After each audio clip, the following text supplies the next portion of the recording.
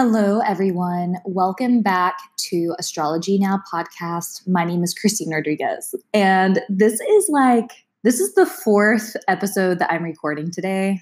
Sometimes I just fall into the hole of astrology and I can't make my way out, and I'm so grateful to have this outlet now so I can actually talk about astrology all the time. I've seen astrologers online that do this, and they'll have episodes where they're just rambling about astrology. And now I totally understand having this outlet. So thank you so much for listening and being somebody to hear me talk about something that I love so much, more than most things.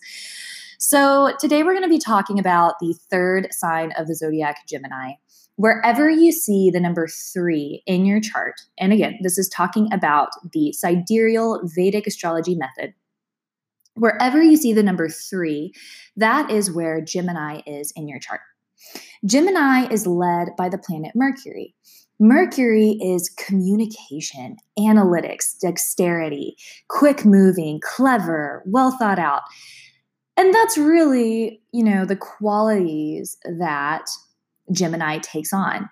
They're extremely creative. Their minds move at record speeds, literally. They can do a million things at once, and they have a million interests at once. Sometimes they can burn themselves out because they're interested in so many things all the time. These people love information. They love the spread of information. This new wave of technology, I swear, is like Gemini's favorite thing in the world because they can learn so much, they can research so much, and then they can share it immediately within seconds. And it's a very Gemini thing. They're super good at managing tech. They're really good with computers. They're really good with mass media. They're really good at GarageBand, something that I am not good at all. They are ridiculously, again, clever and witty. These people are so good at having conversations. And these are just, tip of the iceberg for Gemini. They are extremely charming. And so with their abilities to be charming and communicative, they can also be a little bit manipulative and kind of turn tables on you and gaslight you. I mean, these guys are good at it, okay? They're the pros. Whenever you see a Gemini rising, this can make somebody who is extremely intelligent. Their mind can handle a lot at once. They're generally pretty youthful looking. They have a young face and a young mannerism to them. They're silly and fun, right? The mother is generally pretty important to them. As a Gemini rising, they do typically have an emphasis on the mother. When it comes to their family and children, they're generally pretty well balanced. They have a healthy way of seeing their children. They can generally and this is without planets and aspects, right? This is very general. They generally have a very balanced way of perceiving children and how they relate to their family. They can also be a little bit critical in their home. They want their home a specific way. They can be neat freaks. They want to be able to control everything. They want to set the rules. When it comes to their partner, they generally look for someone who has a strong sense of self, a strong sense of where they're going in life, strong opinions. They speak their mind, and they have a presence in the room. They also will have an unconventional way of perceiving religion. Generally, they're very open-minded. They enjoy hearing about different religions. They may not be super committed to a specific belief. They may just be very open-minded and maybe feel that everything is right. And again, this is very general. So if you are a Gemini rising and you are a diehard religious follower, this is general, not related to you necessarily.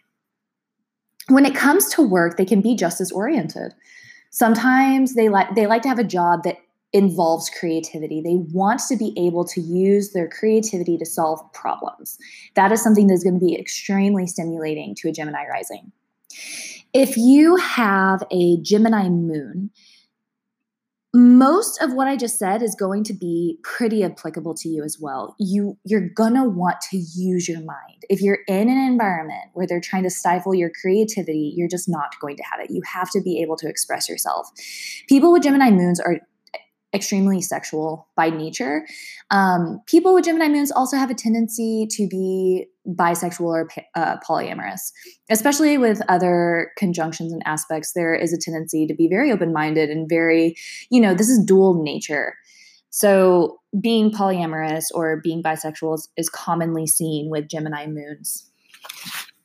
They love to study. They love to learn.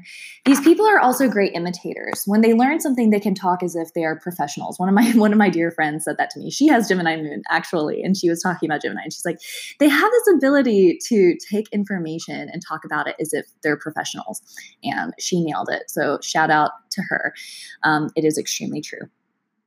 And so if you have Gemini sun, that is June 15th to July 16th. Again, this is Vedic astrology, June 15th to July 16th. You have sun in Gemini. And these people are usually well-refined, beautiful, and youthful looking. They can be, again, a little manipulative, and they can do things without necessarily telling the whole truth. So some of them may out and out lie, okay, but some of them may be a little bit more along the lines of, oh, well, I didn't tell the whole truth, or it was a little white lie. They're not necessarily trying to be malicious, but they can be a little slippery and a little sneaky. They love change. This goes for all Geminis. They love change. They love having a variety. They don't like to be bored.